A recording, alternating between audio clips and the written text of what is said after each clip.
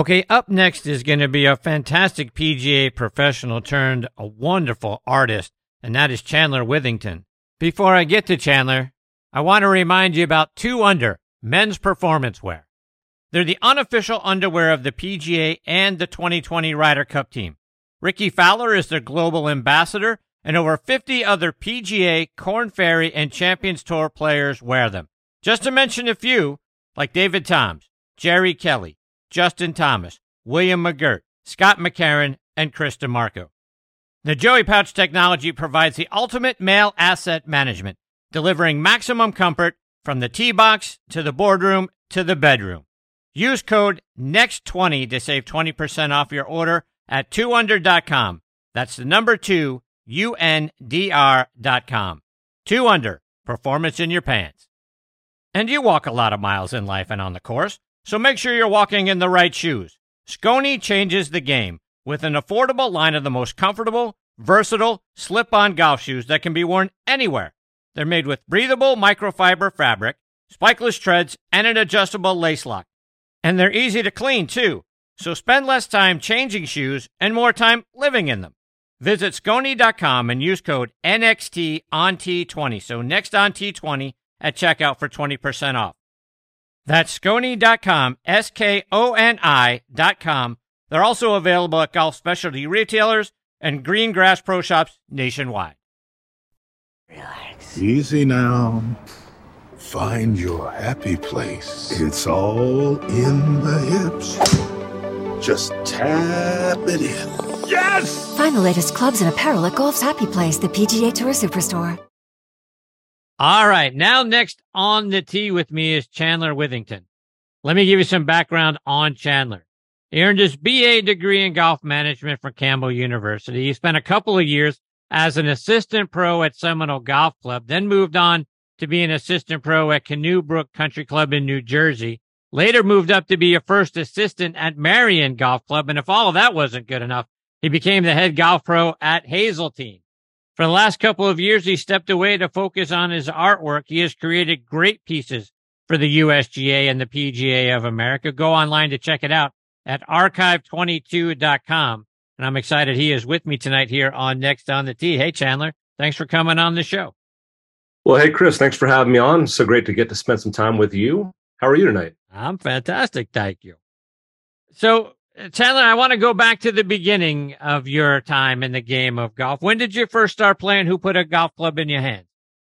Yeah, I grew up as a child of the late 80s, early 90s, so I didn't have a single friend that played golf. My parents, my family, I didn't know a single person that played. I played baseball and hockey growing up, so my introduction to golf was really more of an accident than anything. We were down in Harbortown, Hilton Head Island, spring of 92, the week after the Masters, so the MCI Heritage was going on.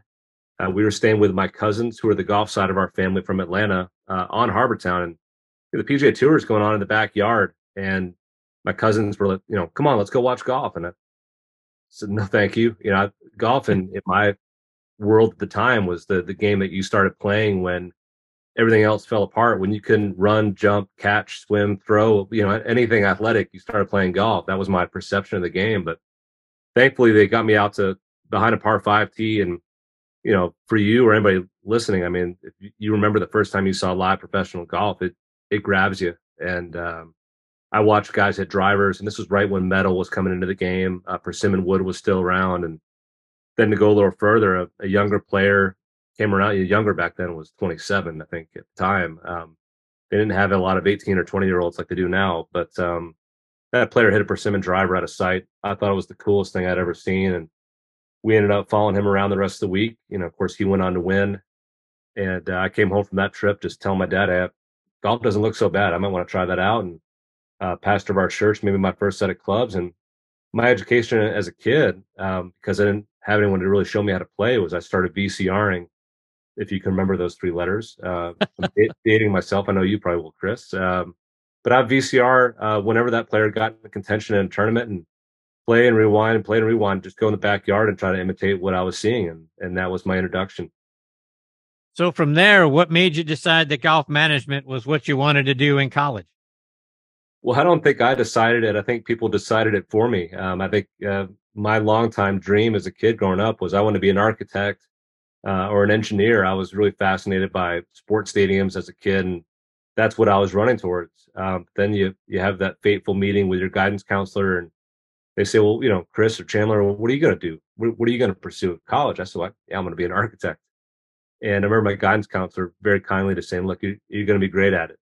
But what else do you like to do? And I thought it was one of those kind, tell me more about yourself questions, only to learn later that she was very nicely just saying, look, you have to have good grades to be those things.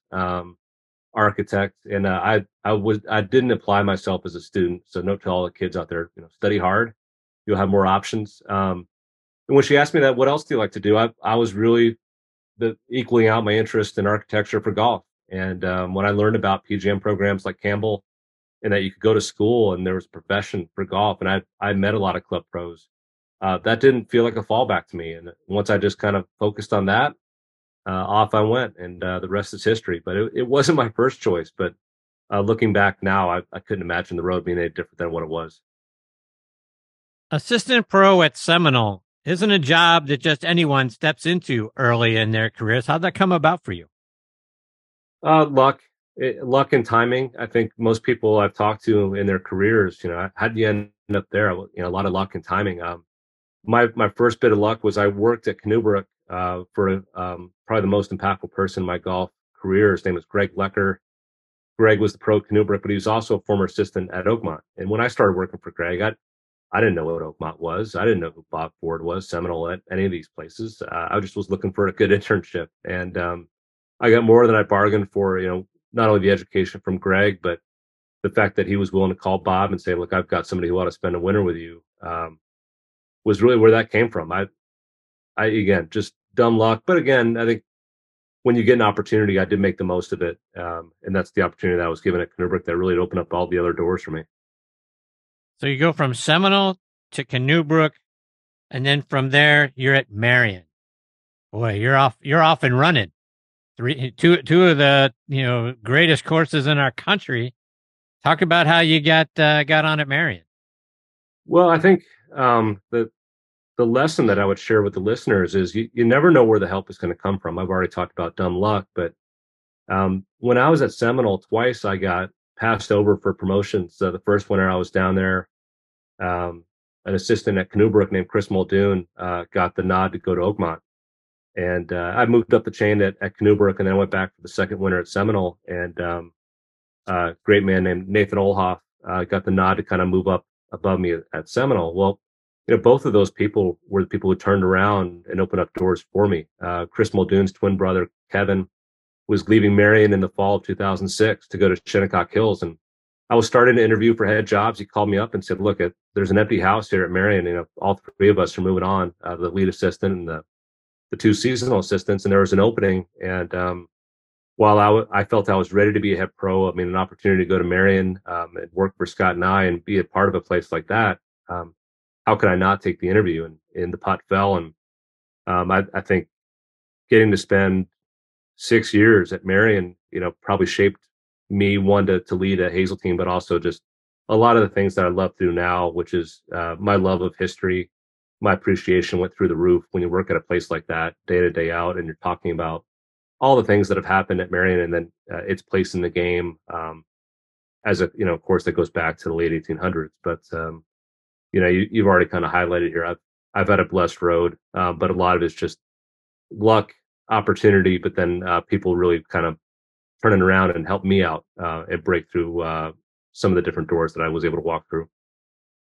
You were there at Marion in 2009 when the Walker Cup came through. Ricky Fowler, Brian Harmon on that U.S. team. Tommy Fleetwood was over on the Great Britain and Ireland team.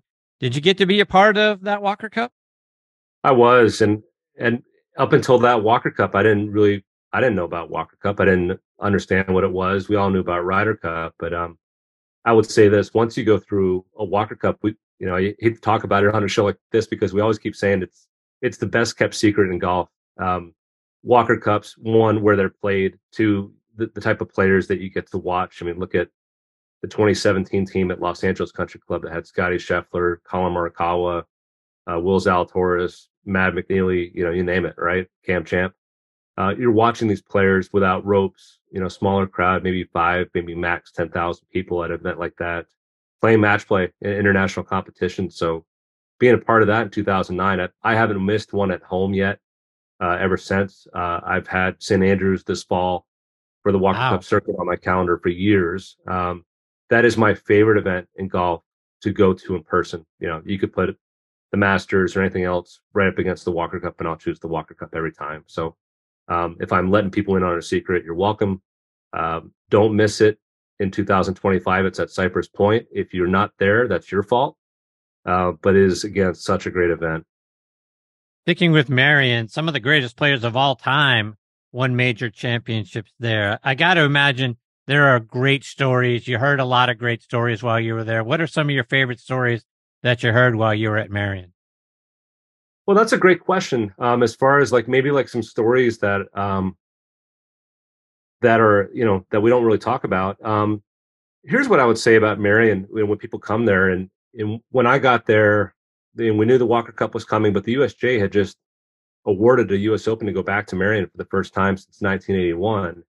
And I think a lot of people had written Marion off as a major championship venue. I mean, the U.S. Open was going to be under 7,000 yards in a modern era game, right? That was kind of a risk. But as we approached there, I mean, the mindset from people when they showed up there was, I mean, somebody's going to shoot 62 here, and of course, we just had a 62 at LACC, right? Right? And you think that was going to happen at Marion, and it didn't. Justin Rose won at 1 over. But I think some of my favorite moments were when, and I won't shine a light on somebody here because it wasn't a great look for him, but one really notable player showed up, and he started talking about how they're just going to break all the records here. And we had a back and forth about it. I was like, look, I don't think that's going to happen here. This is a different place. Yes, it's under 7,000 yards. Yes, I think the USGA is doing that intentionally to play with the players' minds so that people start thinking exactly like you do. Marion's a hard par 70. It's got 6 long fours, 4 or 5 short fours, 3 long threes, 1 short three, 2 par 5s in the first 4 holes. And then those last 4 or 5 holes, I mean, just hang on and out of bounds, in places that make people really uncomfortable. It's such a great test of golf and a fun test of golf. But Chris, I think more than any of the stories was just watching the perception of how that place was going to hold up in 2013 and watching how it did hold up. I'll share one here. Just one quick anecdote from that was, I think it was on Wednesday night, 2013 U.S. Open. Matt Schaefer, the superintendent at the time, was on live for him with Rich Lerner and Brandel, and the rough mowers were going on in the background. And again, everyone's like, they're going to shoot an ungodly number under par here. And rough is kind of the defense to Marion. And Brandel kind of looks at Matt. He goes, Matt, I got to ask you, what's going on with the mowers behind us? And he goes, yeah, we're mowing the rough to give the players a chance. And Brandel starts laughing. He's going, come on, Matt, I hate to tell you, but they're going to absolutely, shoot the lights out here. And Matt was so resolute. He just remembered him looking at Brandon. He goes, that's not going to happen here this week, and then it rained on Monday. The golf course was soft, but that just goes to show you what a test that place is. That, great players, look at U.S. Open past history. I think in the last 20 years, we might have seen 2 scores over par. I think Cabrera at Oakmont off the top of my head, maybe 07, and then Marion 13, but everything else has been in the red. So, Chandler, you go from there to Hazeltine. When you were there, the Ryder Cup was played in 2016. What's it like preparing for and then hosting an event like the Ryder Cup? Unlike anything else, boy, it's the biggest stage and the brightest lights. I found out I was going to come to Minnesota just after USA lost the Ryder Cup at Medina in the fall of 12, and then USA loses another one in 2014 in Scotland, not even close as well. My mindset, for us, there's so much preparation. There's the merchandise aspect and all the operations, like the practice facility and your locker rooms and your staff and things like that we had to look over. And then they had such a great committee and leadership team there to take care of so many of the grander details. My experience really changed when they named Davis Love to be the captain in February of 15. The player that I was referencing earlier in our conversation from Harbortown was Davis. That was my role model as a kid and who I wanted to be like and emulate. And I got to meet him when I was at Seminole. Bob Ford made sure I got to caddy for him a few times in the pro member. And we hit it off, and it was great. And then we found ourselves connected again in Minnesota, and Davis gets his second shot as the captain for USA. So where things really changed for me is when he became captain. I just immersed myself in trying to understand the Team USA side of things. Why did we continue to lose? And is there anything that I can contribute here from a golf course standpoint as far as how we set up and how we prepare the team to play here that could help Davis? That was unique for me. I think had it been any other captain, I probably wouldn't have been as involved as I was. But the way that things went, Chris, it was a dream for me. It was, a 20 out of 10 as far as the memory goes from that week. You also had an opportunity to host a women's major. The women's PGA was played there at Hazeltine. What was it like hosting a major? Well, the women, first off, I think they're the most appreciative bunch. Not that the men aren't, but the women are so appreciative. And then what KPMG does for the women's game, you just saw this last week at Baltusrol. It's easily like their biggest major as far as the production level, the scale of it. So I'm a father of 3 daughters. So for me, wanting to appreciate the women was a priority. And we just got to see golf through a different lens and still have some great relationships with the women that passed through here. And that was equally as a great memory. Hannah Green from Australia got up and down the 72nd hole to win. And, you go off and you have these relationships with these players as a byproduct of it. But I'm just so glad that, I got to play a role in appreciating women at the top level, just being that I live in a household full of them right now. So you walked away from the head pro job at Hazeltine and essentially bet on yourself as an artist. Talk about the decision to do that. Yeah, so I think there were a number of outside forces maybe pushing me in this direction in the summer of 21. If I had to shorten the story, I'd say that the first one was just we had family movie night every Friday, pizza and movie with the kids, and we were watching the movie Hook, with Robin Williams, Dustin Hoffman from back in the late 80s, where Robin Williams is a grown Peter Pan who's left Neverland and now has a family and his own business. And, there's that scene, people have seen the movie before, where Robin Williams' character is, he's been working on this big business merger deal and it's falling apart. And his kids are trying to play with him and he's yelling at the kids to get out of the room. And, his wife kind of is the voice of sanity when she kind of says, look, Peter, how long do you think this is going to last? Your kids want to play with you. I mean, that's going to be over tomorrow. And going through things like the Ryder Cup and KPMG and championships, which Hazeltine has so often that you mentioned, US Salmon are coming up there next year in another Ryder Cup. It's sacrificial. Being a golf pro at any club is sacrificial. And I think that's just the summer that my wife and I started looking at each other and saying, look, I've had a great run. You've already highlighted so much of it, Chris. I've had a great run. I can be at peace with what I've done and what I've accomplished and what I've contributed to the places that I've been at. But for us going forward as a family, I don't want to miss watching our 3 daughters grow up. And that's really what the decision was based upon, was on them. And 2 years into it, we were betting on ourselves. I don't think we knew what we were betting on. I think we were just kind of leaving with the hope of we'll find something that's a better fit for us as a family. And what's come to the forefront is just going back to what I mentioned earlier about wanting to be an architect growing up. I kind of unearthed a drawing ability 3 or 4 years ago, and I combined it with my love and appreciation for the history of the game. And I just started drawing for me. I was drawing things from my office wall. I wanted to have things on my office wall that when people like yourself would walk in, you'd start pointing at some things and off we go. We'd end up talking about golf, sometimes for hours. And I never really anticipated that other people would want my scribble. But it's become a business ever since. And again, just a road that we didn't see coming, but so glad to be on it. So let's take that in more detail, Chandler. I mean, your art is something unique in the world of golf art, something that all of us would love to have framed in our offices or dens. You got to, to have a 24 by 36 hand signed edition from you from the host courses in the year and the player that won, whether it was the U.S. Open or the Open Championship and other tournaments that you're doing. But talk about in detail exactly what you're putting together. Yeah, so it kind of evolved a little bit in the winter of 2018 to 19. I just got the drawing board out and was just messing around. I like drawing things to scale, not tracing, kind of recreating things using kind of the architectural approach that I learned in high school as a kid when architecture was really done with a drawing board.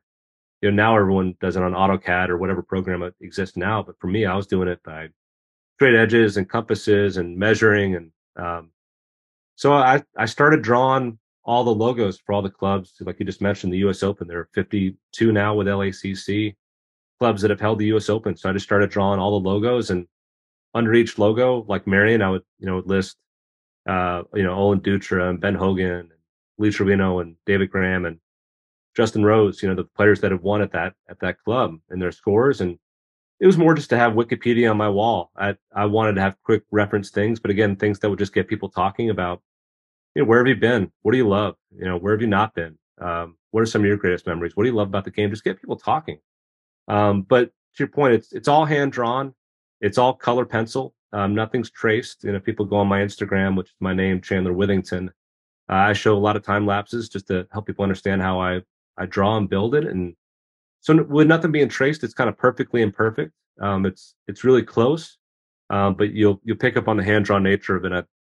Just in doing it for myself first, I think we got a chance to listen to people talk about the product before we even decided to go after this. So, kind of ask people, I'm like, why do you like it? And why would you pay money for this? And was able to listen to people for a few years before we jumped off and left Hazeltine, and gave us a pretty good idea that if we were going to pursue this, where would we start? But the other half of the equation is when you draw all these logos is they don't belong to you. And I had never heard the words intellectual property before, until I started talking to the USGA and the PGA, and they were all on board with what I was doing. They loved the look of it, and of course, it told the story of their championships. But collectively, we had to go around to the clubs that are on each piece of artwork and seek permission for use of the logo, and to strike an agreement with every club. And that was the year of my life in 2022, was campaigning for this. And what I would tell you today, Chris, is the artwork, it's not really about anything that I've drawn anymore, although I think it looks great. It came off great, and it catches your eye when you walk to an office or a home. But for me now, I think the story is just all these people in my life that got involved with that process at the various clubs to get it across the finish line. I think, to be mayor or, to get into Senate or anything, you have to get 51% of the vote. For this initiative, we had to get 100. We needed everyone. And we needed groupthink, and momentum kind of took over. And again, a lot of people getting involved that believed in it and wanted to see it happen. And we launched the U.S. Open piece before Christmas last year. We've since added the PGA and the Ryder Cup, and I'm redrawing the Claret Jug for the RNA this week, and we hope to launch that piece in August. And I'm actually working on something for another sport right now. We have a meeting in a few weeks. It's something I'm really excited about. But again, we just didn't see this path coming. I'm energized by it. I wake up, I'm home with my girls, my family, and I get back to the drawing board and the selling part of it. And my wife has been the one who's allowed this to happen. She's blessed it and given it the opportunity to happen, but she's really immersed herself too in the entrepreneurial role of a husband-wife team, working out of our basement trying to make this happen. It feels like we're at Q school. We probably made it through stage 1, I would say. I think we're kind of at stage 2, and long way to go, but at least we're progressing. So where do you see this going? I mean, is this you've got a store on your website. We can all go out there and take a look, and I want everyone to do that because the artwork is fantastic. But is it more than that? Are you hoping to do something beyond having a store and having people like me go out there and buy your prints? Tell me about what your vision is. I think in the same way, Chris, that an author uses their book to create speaking opportunities, I think we're just using the artwork. So we want to draw it first, but now we want to start. I try to remind the USGA and the PGA and the RNAs, look, I'm a storyteller who happens to draw, not the other way around. So we're drawing first, but I think the storytelling component is going to happen. What that looks like, I enjoy the public speaking realm. I enjoy telling stories, value-based stories, things that I've seen in my life, that I've experienced, or that I've heard through other people that teach lessons. But I think also I want to start sharing my perspective on life and why I made this decision to leave something that was so certain and so great for the great unknown, because it was focused on family. And I want to share that story with people. I want to engage people. I want them to have some urgency and some purpose to their life. I'm not trying to go on a world tour to tell everyone to quit their jobs. Far from it. But I am trying to help people understand like what's most important in this life, and what do they leave behind, because that's everything that I'm keeping in front of me right now. So I think there'll be a speaking component, media. What does that look like? Maybe I'm doing what you're doing years from now. And then I think, hopefully some writing. I'm passionate about writing and reading, and trying to capture what I've done also in written word as well. So the artwork is the start, but we hope the microphone and the podium and the platform will come next. Chandler, just a couple more before I let you go. And as I say, you've already got the USGA, the RNA, and PGA of America kind of on board with what you're doing. Are you looking to expand? I know on your website you've got a wonderful thing from Augusta National and the Masters. Talk about who else you're looking to bring on board and get licensed. I think that a lot of people who like what I'm doing have asked that natural question. We've got these 4 other going. What about Augusta? And I'll talk to them and be respectful. Look, they're a big organization. To even get a look at what I'm doing from them would be impactful, even if I could do something for Anwa or the drive, chip, and putt. But I think there's some other sports. We kind of have this brand, which I was almost really surprised, Chris, to learn that there weren't a lot of other artists or companies really kind of capturing the history of sports. So we're trying to jump into a lane with another sport. I have a meeting here in a few weeks with another sport, and same kind of brand, not the same kind of artwork. It'll look a little different. But there are also, coming back to golf, there are some things that are immediate in golf that will also look a little different than just all the logo pieces. Keep in mind, architecture was something I was passionate about as a kid. So I still have that hand, for the buildings and infrastructure and things like that, and a way to combine it with some other things. So I don't think those 5 pieces will be it in golf. There's some other things, course maps, things like that I want to get into, but don't be surprised if you see me pop up in another sport very soon either. Okay. And with what you've already got, are you updating them every year? I know you put the LACC one out there for the U.S. Open and the USGA stuff that you're doing, but the RNA, right? It's the Rota, right? So you're not going to have to go out there and get any new logos, but you will have additional winners every year. Is that something you'll be updating? Yeah, absolutely, Chris. We added Brooks Koepka to the PGA print, and updated that, and that's out there on our store right now. We just added Wyndham Clark, and we had to add the LACC logo. But to your point, between the U.S. Open, PGA, and the Open, it should stay pretty much the same. The Ryder Cup, we'll have to keep adding some boxes and get creative about how we keep updating that one. But yeah, those pieces, you should see them stay out there for a while, and just a matter of when people want to jump on board and put something on their wall. But yeah, we will keep updating them for sure. Chandler, let our listeners know again about your website, the things that you have available, how they can go out and get it. Because I tell you, one of the things that's high on my list is to get the one that's autographed by you. But talk about what all the different things that you have available and how they can go see them. Well, yeah, thanks, Chris. We're less than a year old, so our catalog's not very deep, and I think if people understand just the time that it took to get all these approvals and permissions, U.S. Open took 6 months. The PGA and the Ryder Cup were close to 9 months. So it's been a process to just even get some of these into the marketplace. It's the first time we've been able to get all these clubs to agree for use of their logo on the same page. So that's been a humbling process just in itself, but they've all agreed, and now we get to share it with everyone. So you can find it on our website, archive22.com. We have the history of the U.S. Open, the PGA, and the Ryder Cup. Again, with the Open Championship hopefully coming this August, and then a few other things in the works. Pay attention to the codes at the top of our storefront. There are bundle codes. If you're buying 2, 3, or more pieces, you get a discount. But we'll also extend a discount to your listeners if they want to use the code Archive Family to get 20% off on their purchase. That'll be available to anyone who goes on our storefront. And then my Instagram, Chandler Withington, is where I'm at. Somebody introduced me to TikTok. Somebody did a TikTok of me at the U.S. Open, and it took off. So maybe I got to understand how TikTok works. I've got to catch up on Facebook and things like that. But again, we're slowly building. Everything's kind of done organically here. So we just invite people to find us on the journey, and we'll be starting up a newsletter soon on our website that people can sign up for. But people like you are helping us tell our story and get the word out about what I'm doing and where to find us. So I couldn't be more appreciative of just the time you're giving me here to spend a little time on your show. Well, I appreciate you taking time out of your night to come and be a part of the show. It's been great having you here. It's been great getting to talk to you a little bit prior to the show. I hope we get the privilege of catching up with you again soon, particularly when you're ready to announce what that other sport might be and the things you're doing there. I'd love to have you come back on and update us. You're fantastic, my friend. Thank you. No, I'm always ready to talk golf and talk with people like you who love the game. I learned something right before I came on. I have an Edel putter here in my office. I went through the putter fitting with Edel.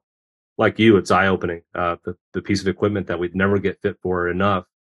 I had a great fitting with Mike Adams at Hamilton Farm years ago, and was eye opening about how I aim the putter and how far off my aim was.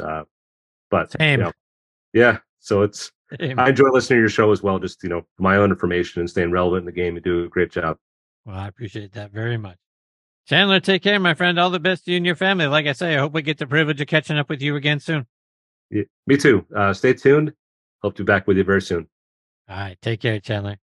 That is the great Chandler Withington, folks. And again, the website is archive22.com. Gave us a coupon code, Archive Family. Put that in there to get your 20% off. And you've got to really go on the site to appreciate how outstanding the artwork is. To think that he was just hand drawing things and he came up with what he's come up with. And then, like you say, imperfectly perfect. That's what I love. I love the fact that it isn't done on a computer. It isn't done on any software. It's done out of the end of his fingertips. And that's what really sets the artwork apart and makes it special. So go out there, check it out.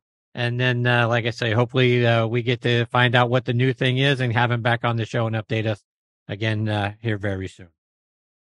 Folks, before I close up shop tonight, you've heard me talk about some great products that I saw at the PGA Merchandise Show. And another one that stood out to me is On Point Golf. Game-changing, three-dimensional ball markers that science shows will help us see the line better when we're putting and therefore make more putts and lower our scores. See for yourself why Jim Furyk and I are big fans by going online to onpointgolf.us. All right, folks, it is time for me to put a bow on this edition of Next on the Tee. My sincere thanks go out again to Tom Patry, Rob Labritz, Doug Coors, and Chandler Withington for joining me this week. Scheduled to join me next week are a trio of the top instructors in the game who also happen to be great friends of the show and mine. We're going to start off with my paisan, Rob Strano. He'll be followed by Brian Jacobs from up there in Rochester, New York. Brian has been a wonderful friend of this show for many, many years. Looking forward to having Brian back as part of the show, as well as my man, Eric Johnson. He's out in Montana now and doing great stuff out there. Looking forward to having E back as part of the show. And then we're going to round it out with Greg Sabella from Unicore Launch Monitors. We'll learn about their great products and their great mini launch monitors. They're doing fantastic stuff, so looking forward to having Greg here. So it's going to be a really fun show. I hope you'll come back and be a part of it with us. Folks, you can find the show available as a podcast just about anywhere you get your podcast content. In particular, we're out there on Spotify, Apple Podcast, Amazon Music, Audio Boom, Player.fm, and on Good Pods. And my thanks to those folks for making this show one of their recommended podcasts. Go out there and download their free app and stream all of your favorite podcasts on your favorite device. But most of all, I want to thank all of you for being the greatest supporters in the history of podcasts. I appreciate you all so very much. Until next week, hit 'em straight, my friends.